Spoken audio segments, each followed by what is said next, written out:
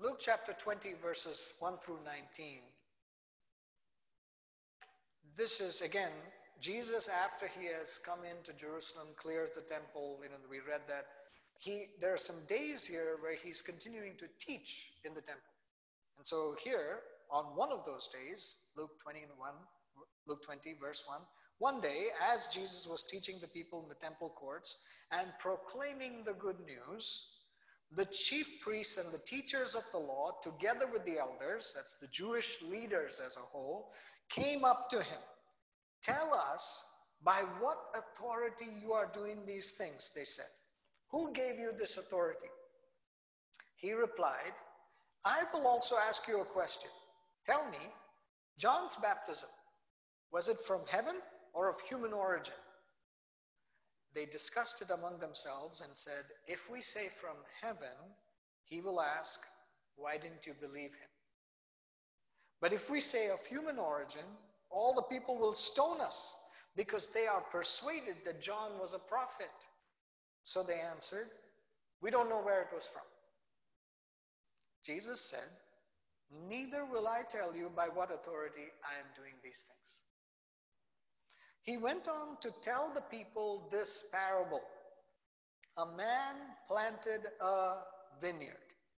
Now just a quick aside, particularly from Isaiah chapter 5, verses 1 through 7 and other references, Israel is referred to as the vineyard of the Lord. So the moment that Jesus even says, a man planted a vineyard, the people who are listening to him could be thinking in their minds, or they would have this thought, oh, Israel, the vineyard. And then as he continues the parable, it becomes very clear he's speaking about the people. And he's speaking about what God has done. So he says, a man planted a vineyard, rented it to some farmers, and went away for a long time. Again, similar to the parable that we had looked at before, an idea that there's this passage of time and then a return of that master, of that Lord, of that owner, who has given the vineyard to tenants, to stewards. They don't own it, they're taking care of it. They're supposed to be doing what the master has said until he returns. Remember? That's what we were talking about last week too. So he rented it to some farmers and went away for a long time. At harvest time, he sent a servant to the tenants so they would give him some of the fruit of the vineyard. But the tenants beat him and sent him away empty-handed. He sent another servant, but that one also they beat and treated shamefully and sent away empty-handed. He sent still a third, and they wounded him and threw him out. Then the owner of the vineyard said, what shall I do? I will send my son whom I love. Perhaps they will respect him.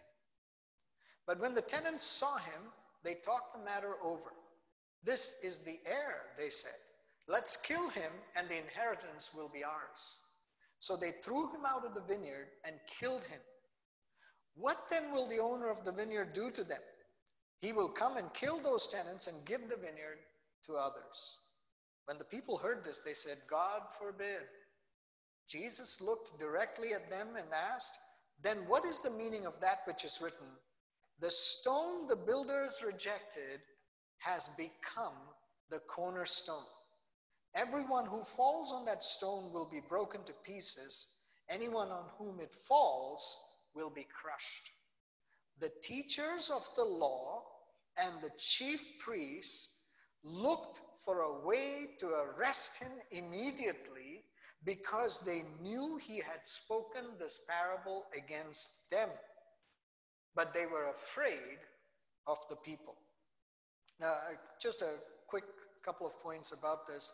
When it talks about the master saying, I will send my son. I've sent my servants to bring the fruit of the vineyard or to speak to them, and they have mistreated those servants. Now I'll send my son.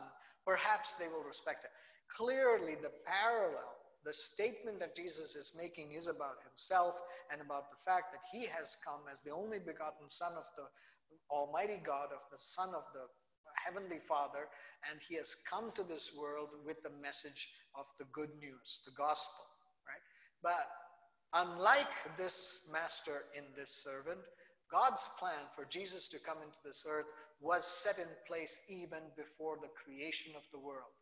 God had purposed that Jesus would come, that he would be the Savior, that he would be the one that would come and lay down his life for us. And so Jesus is making these parallels, but as I always point out, in these parables, you must understand the principle and the truth that's being stated rather than saying, oh, did God not know that Jesus would fulfill? That's not the point of that statement, right? And so he's coming to them and he's speaking to them in these of the Messiah that would come. And also in the parable, it says that the people say, let's kill the son so that the inheritance will be ours. And you can think of that in very natural terms, in the natural, maybe they were assuming that the father has died and that's why the son is coming, and if they kill him, they'll get the inheritance, whatever it may be. But if you think about it in terms of spiritual terms and in terms of what the world will say, what is it that really is at the heart of that statement? Let us kill God so that we can be God. We can be our own gods. From the beginning, this is really what the heart of man has been. And when you think about the Tower of Babel, or you go through all the other incidents in the Old Testament, and you come into the New Testament, and you see the effect or the things that have happened even now, and we get to our present time, people are always saying, there is no God, we are God. That's what Jesus is saying. These people are saying, let's kill the son, and the inheritance will be ours. What inheritance? The identity, the authority, the resources, it'll be ours. We will be God. And Jesus is speaking about these things when he says these statements. And the Jewish leaders understood it completely. They knew he's talking about this and what he means by this. And he's saying that he's the Messiah. And they knew that he's talking about them as the ones that are about to kill him, that he knows what's going on in their hearts. Right? Now, in this passage, as you look at this, it's clear that the Jewish leaders have this and Jesus knows about it, but they don't do it. They don't take an action. Why? Because even as we read in the end of Luke chapter 19, every day he was teaching in the temple, but the chief priests, the teachers of the law, and the leaders among the people were trying to kill him, yet they could not find any way to do it because all the people hung on his words. And here in chapter 20, we are reading that even when they're questioning his authority, or they're trying to find fault with him, they're trying to sort of trap him, they're afraid to say something because of the people. And then at the end of the chapter, we read there that they were looking for ways to arrest him, to get him out of the picture, but they were afraid of the people. Isn't it noticeably ironic that the Jewish leaders, who should have been looking to please God, are instead focused on pleasing people? The Jewish leaders, who should have been more interested in walking in the fear of the Lord, are in fear of people. So the fact is that these leaders had really not fulfilled what God had called them to, because they were not leading the people to God and in the fear of the Lord. They were leading people to be focused on each other, on one another, and to be led by what they were seeing in their immediate circumstances. And so, it is indicative of the spiritual condition of these leaders that the truth was not as important for them. They were not trying to find out whether what Jesus was saying was true. They were trying to hold on to their power. They were trying to hold on to their position. And they were more interested in the political ramifications than in the truth being manifest. So what happens as a result? They're coming to Jesus and they're questioning him about their authority. But guess what? They're not exercising their own authority. They're not doing what God has called them to do. They were in positions and in that responsibility, they were accountable to be able to lead people to Christ, to lead people to God. Instead, they have really not used that authority or that position in the right way. And so they don't receive. So Jesus essentially says, you haven't Answer that question for yourselves. What authority do you have, and what authority are you exercising? Right? And therefore, I'm not even going to answer your question. But in what he does to them, he doesn't just avoid the question. He says, by what authority did John the Baptist do what he did? And so here's the thing. By doing that, Jesus actually reveals something very important. Jesus is saying he has all authority. You know why? Because John the Baptist very clearly said, this is the Messiah. This is the one who was to come. This is the one about whom I was telling you that I'm not even worthy to untie, to tie the sandals on his feet. I'm just declaring that the Messiah is coming. I'm just a voice crying in the wilderness, prepare the way for the Lord. I'm just telling you that the one who comes after me will baptize you with fire and the Holy Spirit. I'm baptizing you in water just to get you ready. And John the Baptist was clearly pointing to Jesus. He tells his own disciples, yep, he's the one. So John the Baptist, in all that he had been doing, there was no compromise on John's part. From all of his ministry, the description, and even to the very end, it's very clear he was pointing to Jesus. So when Jesus asked these Jewish leaders, by what authority did John do what he did? Now they're in a bind. Because if they say he did it by God's authority, then Jesus can say, and what did John say about me? Right? Because if you're saying this is a prophet of God, this is an authority of God that he's speaking with, then what did he say about Jesus? He said Jesus is God. Jesus is the Messiah. Jesus is the one that is to come. Jesus is everything. But if you say he's not of God, then it's very clear that you are living according to the dictates or the whims of the people and not according to truth. So Jesus is confronting them very, very cleverly. He's confronting them and he's saying to them, look, I am forcing you to take a position on John. And in doing that, I'm forcing you to take a position on me. I'm confronting you to declare, who do you really think Jesus is? So what did the Jewish leaders do? They said, oh, we don't have an answer. We can't answer you. Which is also an answer. So Jesus, the Messiah, fully God, fully man, has all authority. And through his ministry that's now culminating in Jerusalem, now culminating in these last stages, last days, he has already demonstrated his authority over nature, as we were saying. He has already demonstrated his authority over the scriptures because he interprets the scriptures and explains the scriptures even better than the teachers and the scribes and the others who were meant to know the scriptures. Jesus explains it. He demonstrates his authority over them. He demonstrates his authority to heal. He demonstrates his authority to forgive sin. He demonstrates authority to drive out demons. He demonstrated his authority to drive out those profiting in the temple. He demonstrated authority to rebuke the hypocritical leaders. He declares and he demonstrates the authority to speak about the kingdom of God and to say the kingdom of God is now here.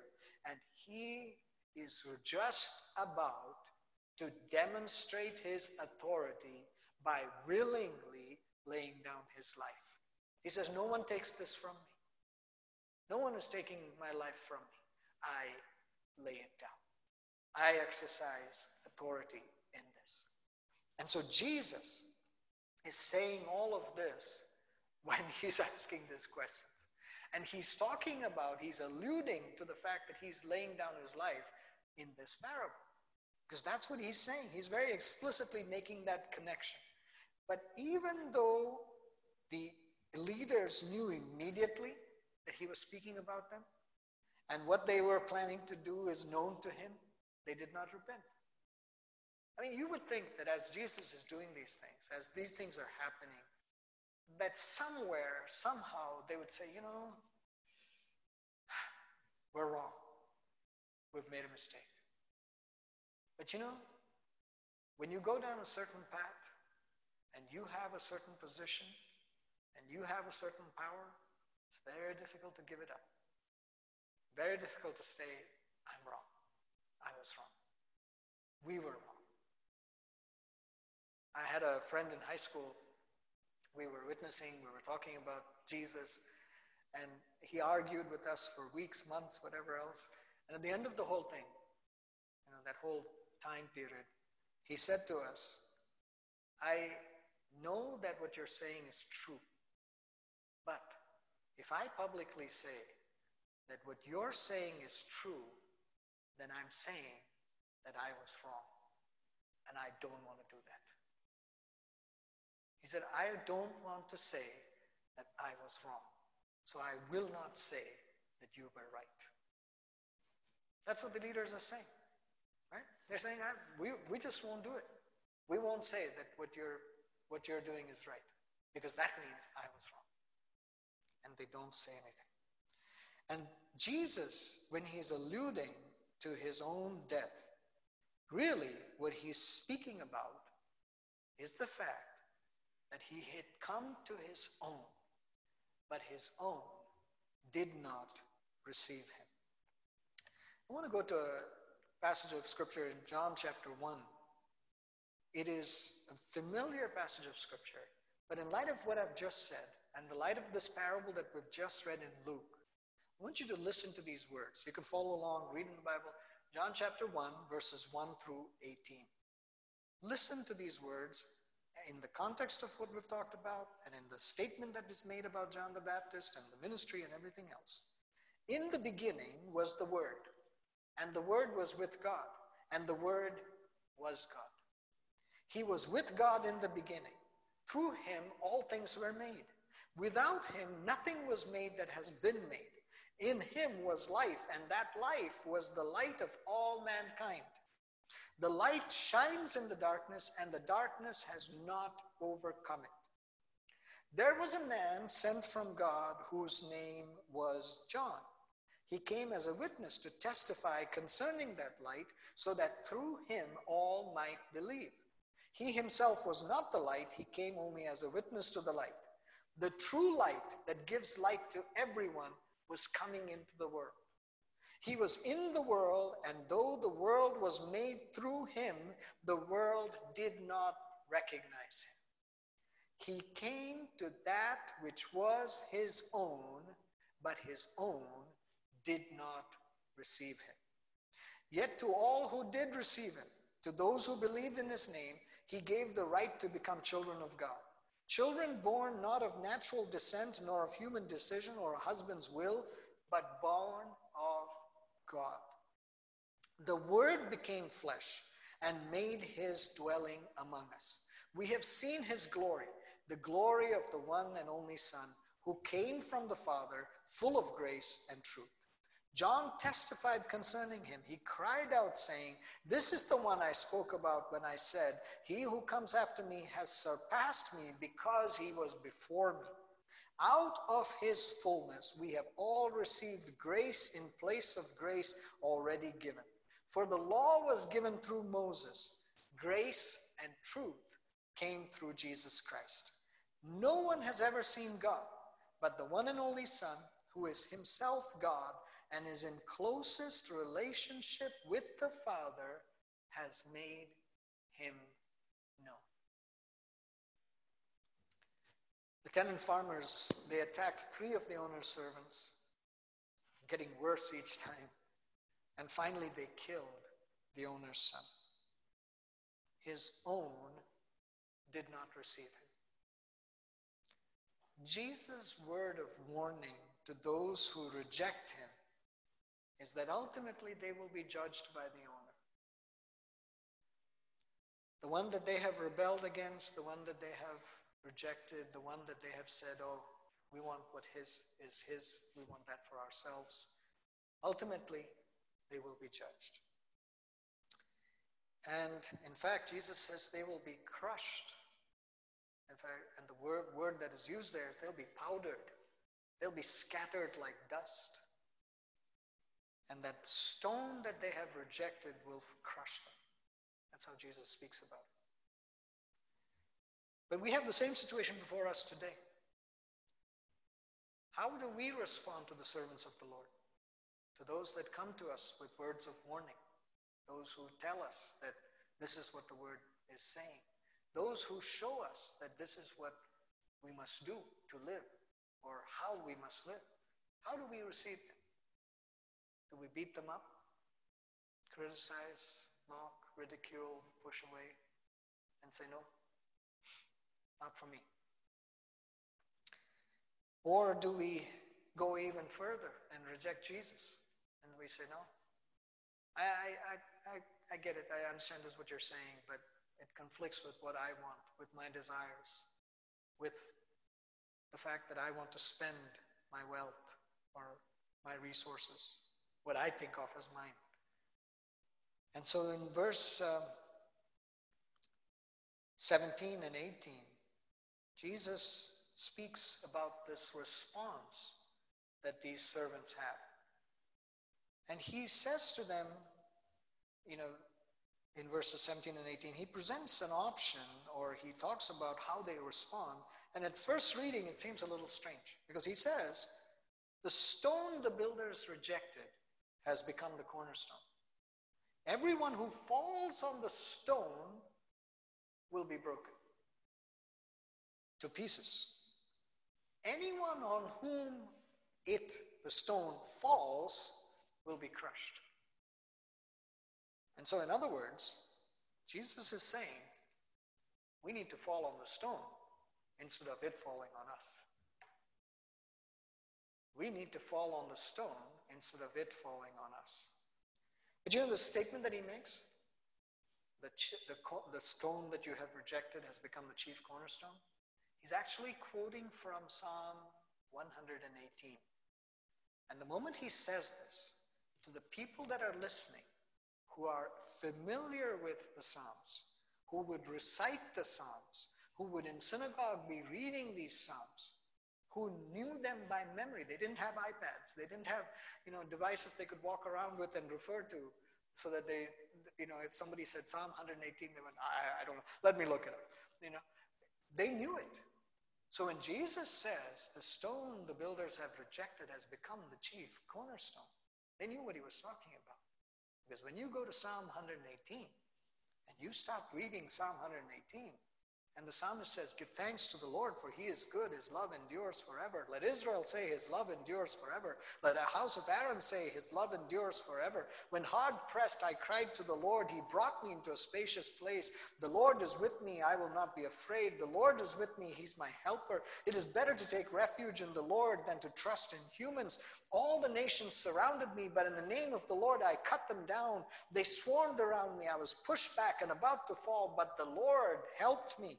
The Lord is my strength and my defense. He has become my salvation. Shouts of joy and victory resound in the tents of the righteous. The Lord's right hand has done mighty things. The Lord's right hand is lifted high. The Lord's right hand has done mighty things. I will not die, but live, and will proclaim what the Lord has done. And then he continues, and he says, this is the gate of the Lord through which the righteous may enter. I will give you thanks, for you answered me.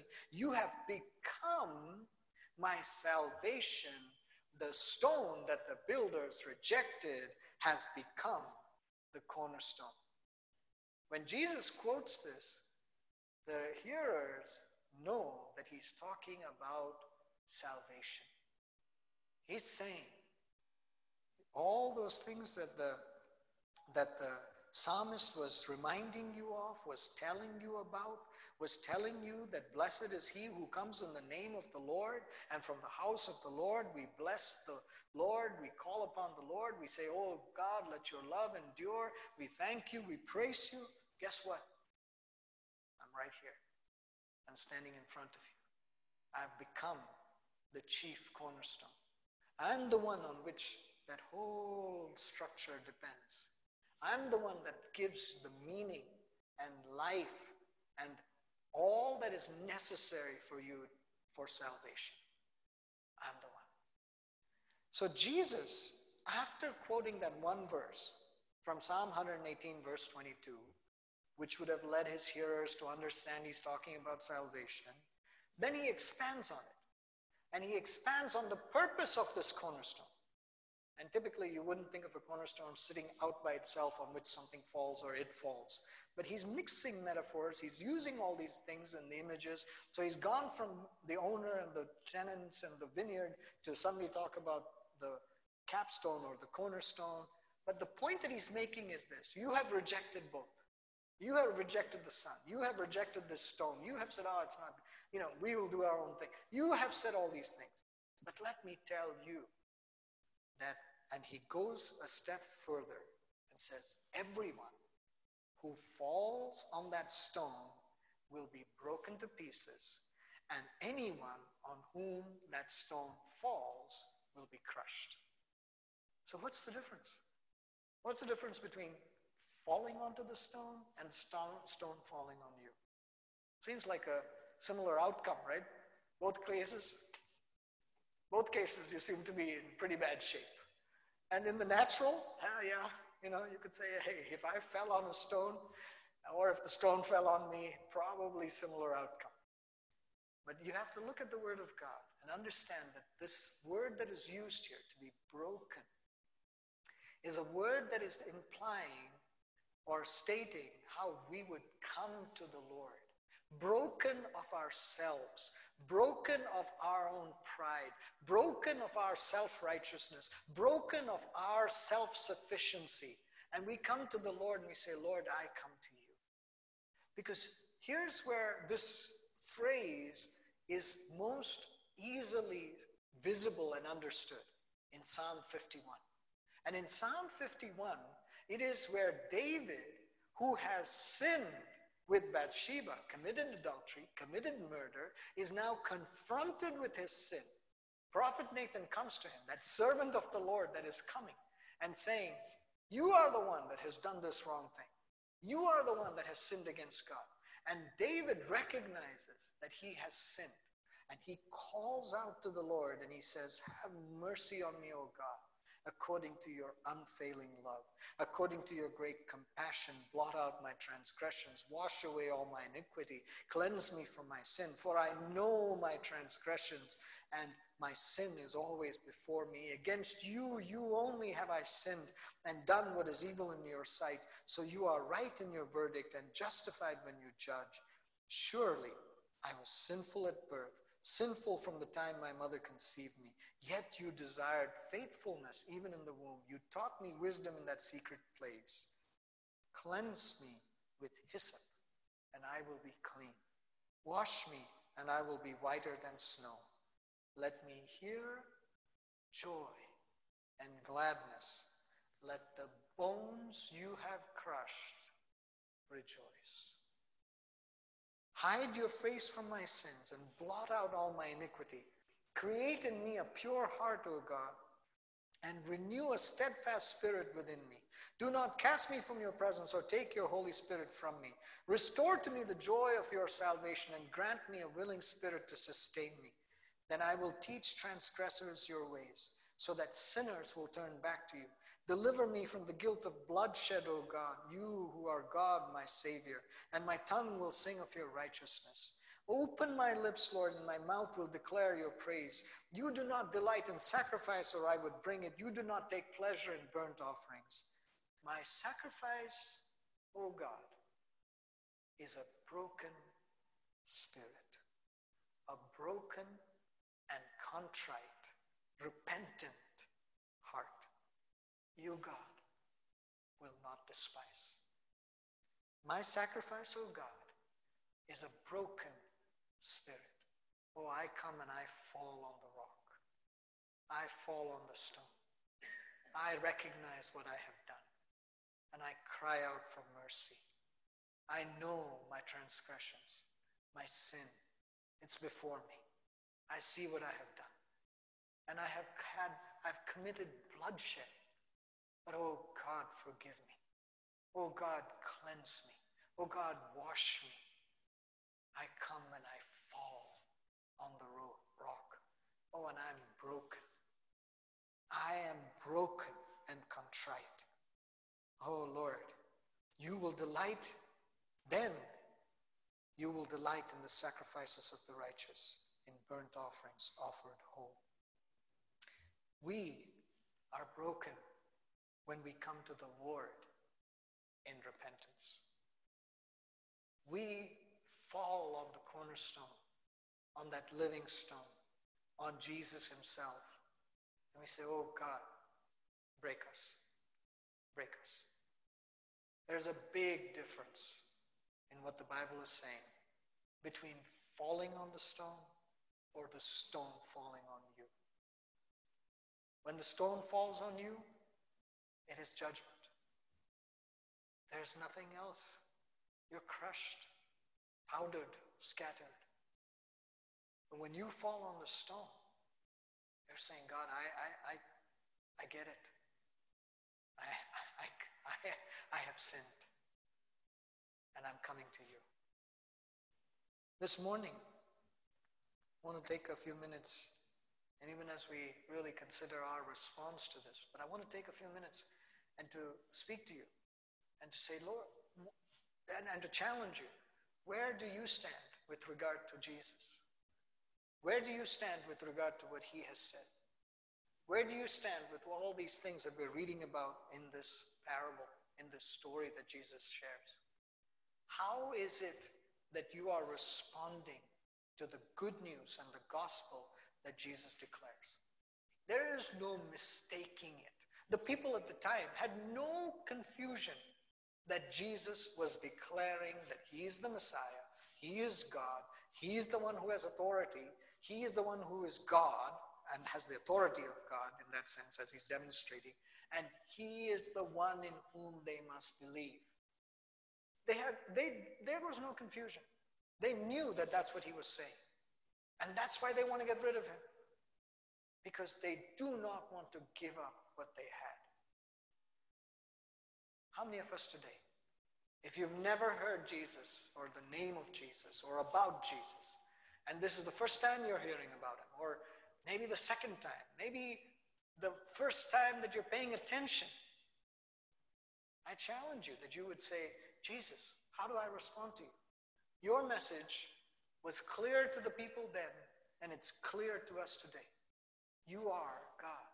You are Messiah. You are asking us to receive you and to believe you and to accept you. How do I respond?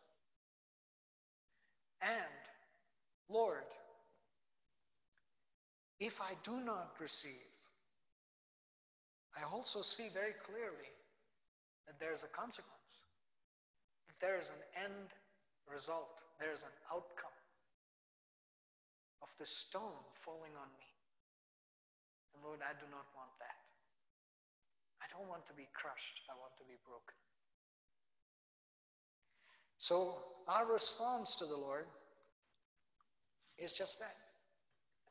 Every week, I want to emphasize these responses and these applications. It's not just sufficient for us to hear the word of God. We have to respond. We have to say, okay, based on this, I respond back to God in this way.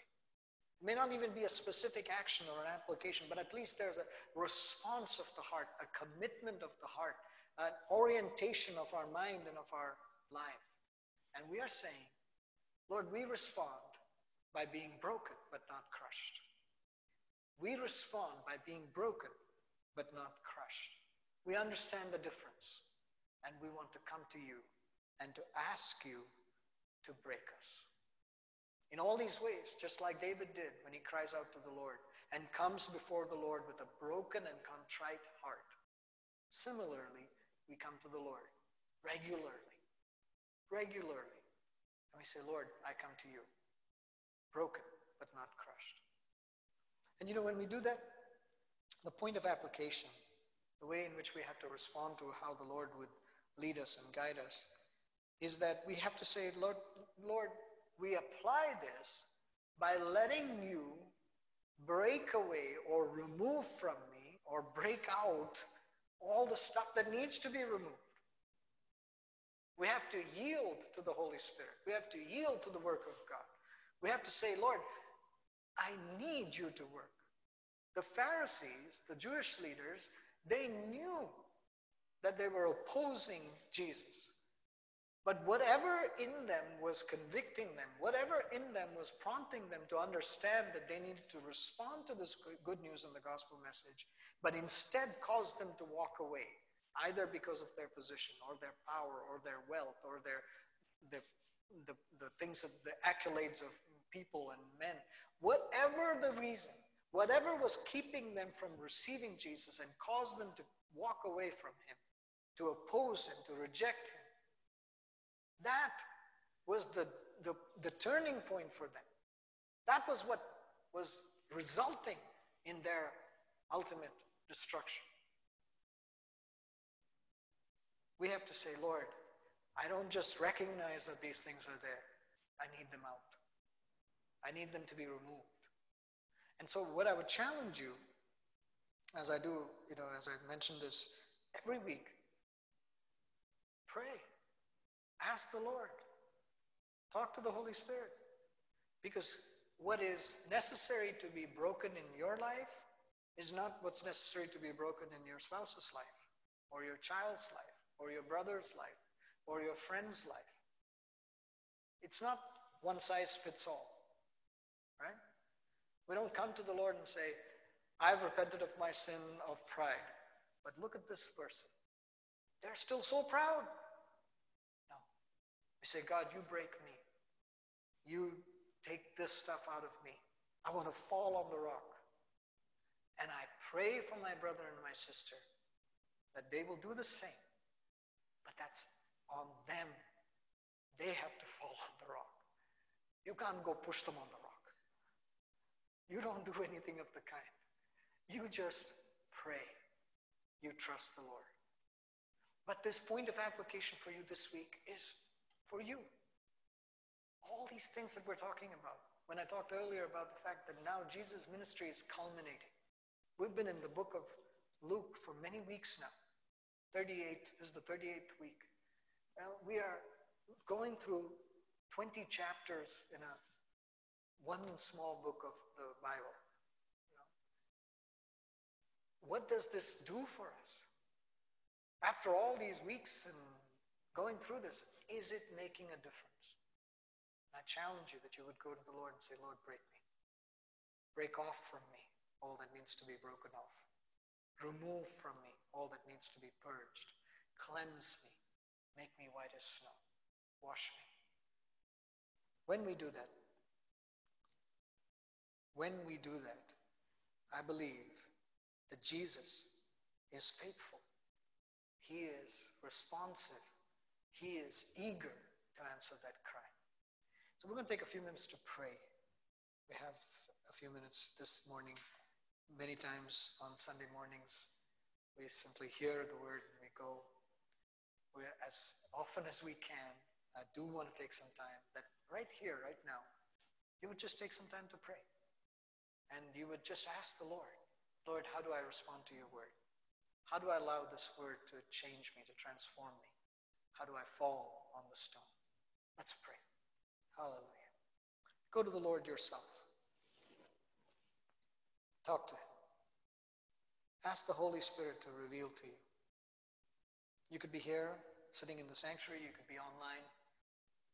You may be listening to this message later. Doesn't matter. Just go to the Lord now. Ask him, Lord, how do I receive you? How do I get broken, but not crushed? Hallelujah. Thank you, Lord. Thank you, Jesus. Thank you, Lord. Pray and call out to the Lord. Ask him to reveal. Don't think about somebody else. Don't say, yeah, this was really necessary for that other person. Just ask the Lord for yourself. Lord, help me, touch me, break me. Hallelujah. Thank you, Lord. Thank you, Jesus. As I mentioned before, if you've never turned to the Lord and asked Him to be Lord of your life, accepted Him as the Messiah, recognize that all these prophecies and all these stories and all these statements that were being made for centuries before were pointing to Jesus, and John the Baptist was culminating all of that prophetic word, the last of those prophets, to say, Jesus, here He is, this is the one. If you've never received Him, if you've never accepted Him, I pray that this morning, right now, that you would receive Jesus as your Savior, that you would accept Him, that you would say, Jesus, I believe you. And the Bible doesn't give any complicated process. It just says, when you receive, when you believe, when you accept, He is faithful to come and to be in you, to be your Lord, to be your Savior. So receive the Lord Jesus. Accept Him. Confess with your mouth. Declare that the Lord is your Lord. And as you do, the Lord will show you what needs to be broken, what needs to be removed, what needs to be dealt with. Hallelujah. Thank you, Jesus. Hallelujah. For those of you who have accepted the Lord a long time ago, it's very easy in the Christian walk to become self-righteous, to think that you're doing such a good job, that you deserve the blessings of God, the goodness of God, the presence of God. But what Jesus is warning us against, what He's speaking to those Jewish leaders and to all of us, it's not about our good works. It's not about our good intentions. It's not about how good we are or what position we're in, what power we have, what authority we exercise. No, it's about Jesus. That we would come to Him and Him only. Hallelujah. Thank you, Jesus. Thank you, Lord. Heavenly Father, we thank you for your word to us this morning. We thank you, Lord, that we can receive it and it changes us. And I pray, Father, that we would truly come to you as the chief cornerstone. That, Lord, the fact that you are that massive, that powerful, that cornerstone will never be intimidating to us. It would not be fearful to us. It would not be a situation where we are afraid, but rather in the fear of the Lord, in the awe and understanding, in the respect, in the understanding and comprehension of your word, we would say, oh God, we fall upon you. We come to you. We give you our hearts. We give you our will. We give you our selfishness, our ambitions, our stubbornness. Everything, we just give it to you. We say, break it off, Lord. Break it off. Cleanse us. Cleanse us. Thank you, Jesus. And thank you, Lord, that as we were reminded in the beginning and we come back to now, even as David calls out in the Psalms, in this Psalm 51, let me hear joy and gladness. Let the bones you have crushed rejoice, because we believe and we understand, Lord, that you don't leave us in our broken state. You repair, you restore, you replace, you do everything that is necessary to make us new. Oh God, we thank you for that. And so this morning, we thank you, Lord, for new life in Christ Jesus. We pray this together in Jesus' name.